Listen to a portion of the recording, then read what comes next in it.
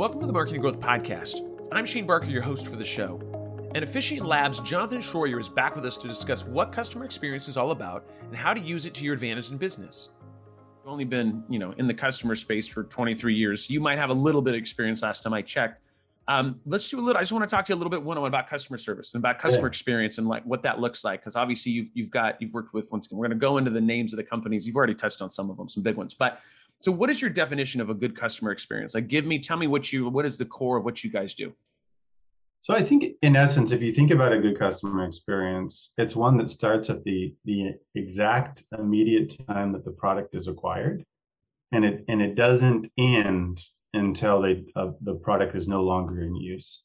And if you're really good at it, the product always remains in use. There's a lifetime loyalty component, but it's really understanding every part of that journey when a customer might hit a roadblock, whether intentional or unintentional, how you handle that roadblock, how you treat the customer, right? A lot of folks talk about great customer service and they think of great companies like Zappos is one that gets a lot of fanfare. And one of the things that Zappos did really well in the early days is they would go above and beyond and do things that you didn't expect them to do. Or if they messed up, they'd make it right 3 times over kind of thing. So that's the perception of Zappos. Now, I'm sure every Zappos experience isn't that way, but that's the perception. They understood the journey and that they wanted to make sure that they could give answers and support the customers throughout the entire journey, not just the spot in time. Because a customer they don't spend money here, they spend money here, right? In the entire journey. And that's how I think about it, is a company that proactively understands me, knows my data, understands how to help me get back to what I love, which is their product. And in some cases, what will be good for you as a customer will be different. So then there's that customizable component. Like in video games, for example, I'm playing this NBA video game I really like right now, but I'm in a more advanced player and they're a newer player. So if you give the newer player or me the same exact experience, then you're going to get suboptimal results. But if you customize the experience to where we are in the game, then you're going to get us to be more sticky and keep playing the game much longer, as an example. Yeah, I mean, it's a great example. It comes down to the customization, right? And that's understanding your customer, because we can't assume that everybody's in that same level or in the same category. And so that's one of the things I think the issues is that when they come in and you assume that everybody's at this level and you're trying to educate somebody at another level when they're here or there. Jonathan, please allow me to take a minute here to tell our listeners how my team and I can help them optimize their website and marketing strategy to engage their customers better.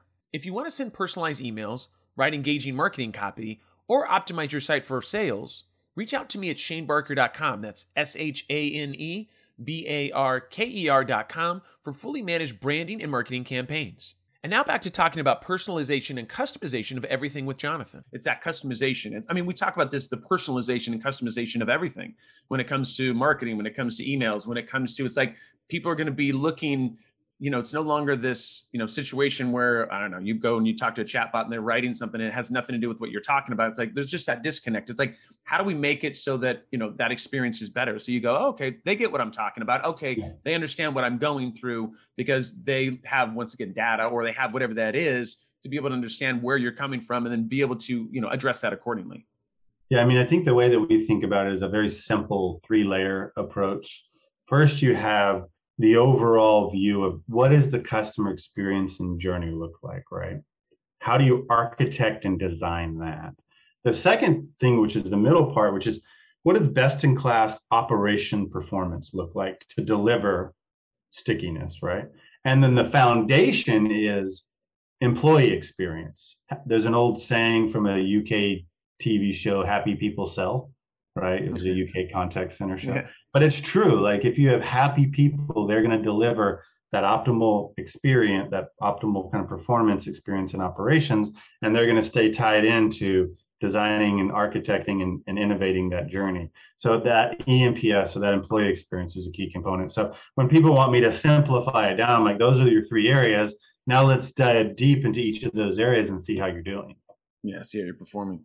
I love that. So I know that some of the things that you had talked about was your company's like shifting from more like a customer service, like a cost center to a profit center. Because you were kind of saying, That's hey, right. let's empower the people that are in contact to be able to maybe make some decisions or help people upsell or whatever that is, right? Like whatever we're looking at there. So tell me more about that, because it's even hard enough, like I said, some of the companies that I've dealt with just to even deal with my problem, let alone try to upsell me or make me feel comfortable about doing something else other than some of the companies that I've talked to. They're like, oh, hey, I can Yeah. upgrade you for this. So this is where it feels very salesy. Yeah, I mean, I think from my perspective, I always think I think about the nuance of the experience. So people they're really focused on ROI on a day-to-day tactical basis. But I said there's nuance to marketing, so there has to be nuance to services. So when I kind of built out the service stack and I thought about how do we deliver ROI on the service stack, I said what we have to do is we have to, using the data that we have, compartmentalize and deliver different experiences to different customers. And then based off of those different experiences, we need to track A/B test and track and see, does that better experience deliver or protect, better stickiness, better retention, better spend in gaming as an example, better playtime or more playtime, right? And so I think that's the trick isn't, trying to upsell them to more products. The trick is to tracking their behaviors over time using data and then doing these A/B tests to solidify the findings so that you can continue to deliver an experience that will then give you returns over the next 3, 5, 6, 10 years. Don't worry so much about making $5 on the upsell. Think about the $100,000 that customer might spend over the next 10 years inside of your, or 50,000 or five or whatever it is, and how do you maintain that experience? Because a customer is hard to hold on to as a moonbeam, especially in this day and age. You have to recapture them, engage them every day. And so trying to upsell them that's a commoditized way for people to get ROI out of the customer experience. That's not a strategic way. Well, and I love what you're saying there, because I think that's the problem, is that it's like, hey, if you're whatever customer service and you have certain sales numbers you have to hit, and then it becomes a situation where you're just selling because you have to hit a certain number, That's not right. thinking what's best for them. And what I really love you keep touching on is data. So what it comes down to, like, what was the history of this person for the last 3 years? Why are you offering this to them when you know that, like, stupid example, hey, let me offer them the upgrade to the 50 megs. Well, but right now they're at whatever, we know they're at 50 megs, and they were at, before they were at something better before. And it's like, why are you offering this? Like, what is the rationale behind that other than to get sales? It's having the backstory. And I think Yeah. that's the differentiator, which you guys talk about. Yeah. When I lived in the UK, there's a company there called, it's Virgin Internet, kind of, it's owned by Richard Branson. And they used to do something I thought was really clever. They would forecast when their competitors were going to increase their speeds. And instead of upselling, they would give you that speed 6 months in advance. So then basically with that, they would basically prevent you from leaving for the competitors, because they would give you something for free that ostensibly they were going to have to give you in 6 months time because of the competitor. So they use data to drive retention. And I never felt like I was being upsold, but I was, right? Because I probably could have got it cheaper next door. But I just decided to stay because they took good care of me. And again, that's a nuanced way to think about a service and a design and architect that experience. Well, because then you're also cutting back on the whatever 50, 100, 1,000 people that are calling up and saying, hey, these guys, or Right. hey, there's a new deal, there's a deal over here. And it's like, let's just go ahead and give it to them. Now we're not, now our retention is going to be a lot higher. We don't have to negotiate. We don't have to do this. We know that it's coming in the pipeline. I mean, I love that. But of course, most companies will look at that like, well, how do we upsell them to our newer package? And it's like, well, maybe you don't do that. Maybe you want to retain them because they've been around for 5 years and you should take care of them. Right. Yeah. Like what is the right thing to do? And I don't think a lot of companies think about that. It's like, it always usually comes down to revenue, but it's revenue, but also the right thing. Like, what would you feel good about? That's right. Right. That's right. I think that's what people miss. I think that's there's this point in their mind that it comes down to numbers, and we have certain numbers and we have to hit this. I do get that, but that doesn't always feel right. When it comes to a customer just wants wants what they want. Right. And there's ways to do it. And I think it's the education of the people that are, once again, that are, answering the phones, that are on the chat bots that are making that happen. So How do you, when you talked a little bit about ROI. So, and I don't think it's always necessarily has to be just, revenue driven because, Yeah. I've heard this, how do you measure happiness, right? When you have a happy customer, but like when you have the ROI of like customer experience, like how do you measure that? Like, what do you guys look at? I know you look at the long term, right? Like, hey, who cares about the $5 today? I care about the Yeah. $10,000 of the lifetime of that customer. Like, how do you look at ROI? Well, I think there's kind of three approaches that I think about when I think about ROI. I think the first approach is the effort. How much effort did it take for the customer to get their answer and get back to using your products? So the customer effort score, which is a new score that's come out in the last decade, which I think trumps kind of satisfaction overall, because you find that people that embrace less effort to get their answer, they have higher stickiness. So I think one area is what is your customer effort? The second one is actually looking at, what is stickiness, revenue, those behaviors. And then I think the third one is some products, especially digital products, they have other KPI metrics that actually are more indicative of stickiness than revenue.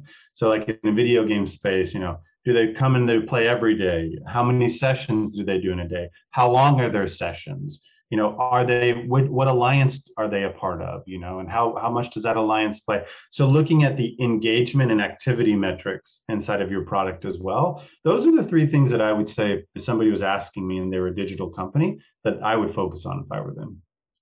And it's the same with Facebook and Instagram, and they want to know Yeah, yeah, how long you're on the that's platform, right. what kind of Yeah, money are you spending, that's and right. how many eyeballs and how long you're on there for, right? That's their big bragging thing. That's It's like, right. hey, you're That's right. an advertiser, and this is what we're looking at. So it is. We talk about stickiness, and so if anybody doesn't understand what stickiness is, that's the fact of keeping somebody coming back or keeping them That's right. on the platform and doing something. So That's it's right. the hey, you haven't been on Facebook in 2 days, and all of a sudden you get an update that your mom just posted up a crazy cat meme video, and then you're like, hey, I want to go back, and then you're back in the That's right. matrix and you're That's right. on Facebook for another 3 hours and you just watch 39 cat videos and you feel happier about your life, There we except go. you There just we didn't go. do anything for 3 hours. Yeah. Let's talk about customer service in the pandemic. Because obviously I know there was we saw e-commerce go through the roof because, that Yeah. was, everybody was now online and got butts in seats and people are like, hey, I'm going to go buy some stuff. How do you think the customer experience was affected by the pandemic and how did it change? Well, I think it's interesting. I think you parlay it to two different sides. I think one is where customer service changed the pandemic is companies started to open their eyes on where you can provide service from. So when we launched Officium as a completely decentralized company, we never had a headquarter, we never had a building, everybody was work from home and remote. It was always kind of our ethos and how we operated. It precursored the pandemic by 6 to 12 months. So I think a lot of other companies opened their eyes and say, hey, I can get high quality resources that can deliver high caliber work from the country where I grew up in Texas, right? As an example. So I think that's part of it. I think the second part of it is there were some bumps for the customers, especially for some industries.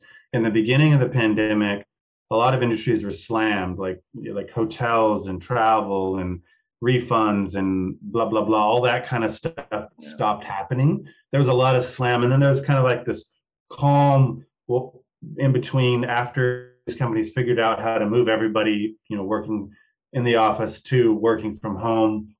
There's kind of a calm. And now that things are starting to open up, depending on where you live in the world, we're starting to see some massive growth again in those old industries. But meanwhile, what you see is e-com, you see gaming, those industries continued to thrive and even grew.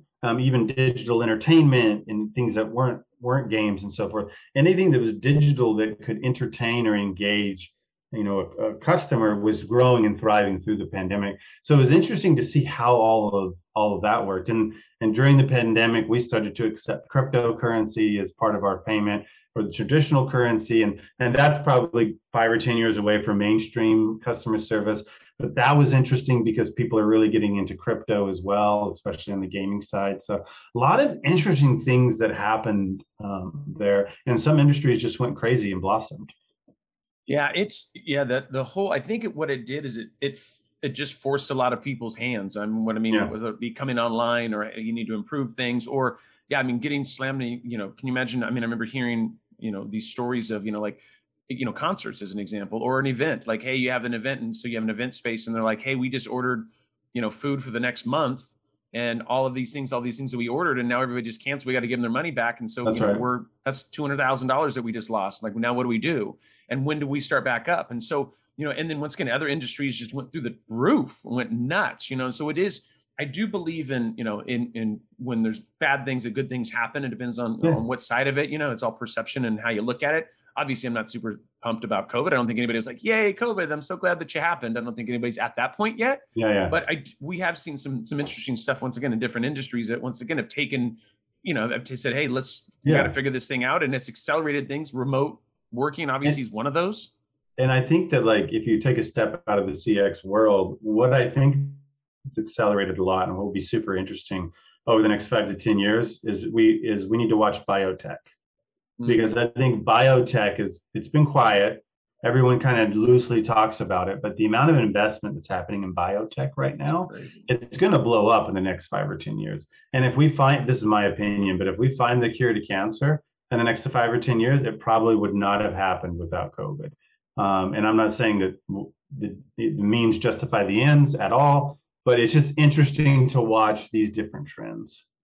I'm with you. I would never say that, hey, I was pumped about COVID, but I can tell you that there's definitely been some benefits to it happening. And once again, it's an ebb and flow type situation. So that's right. I'm not going to say, hey, that's awesome that this happened to these people, but there's good things that have happened from that as well. I do feel like it's accelerated that learning curve for a lot of different things because we had to, right? Because it's like, and as well as on the CX side, the kind of supporting doctors and supporting nurses remotely I don't know if you knew this, but it has kind of skyrocketed as well.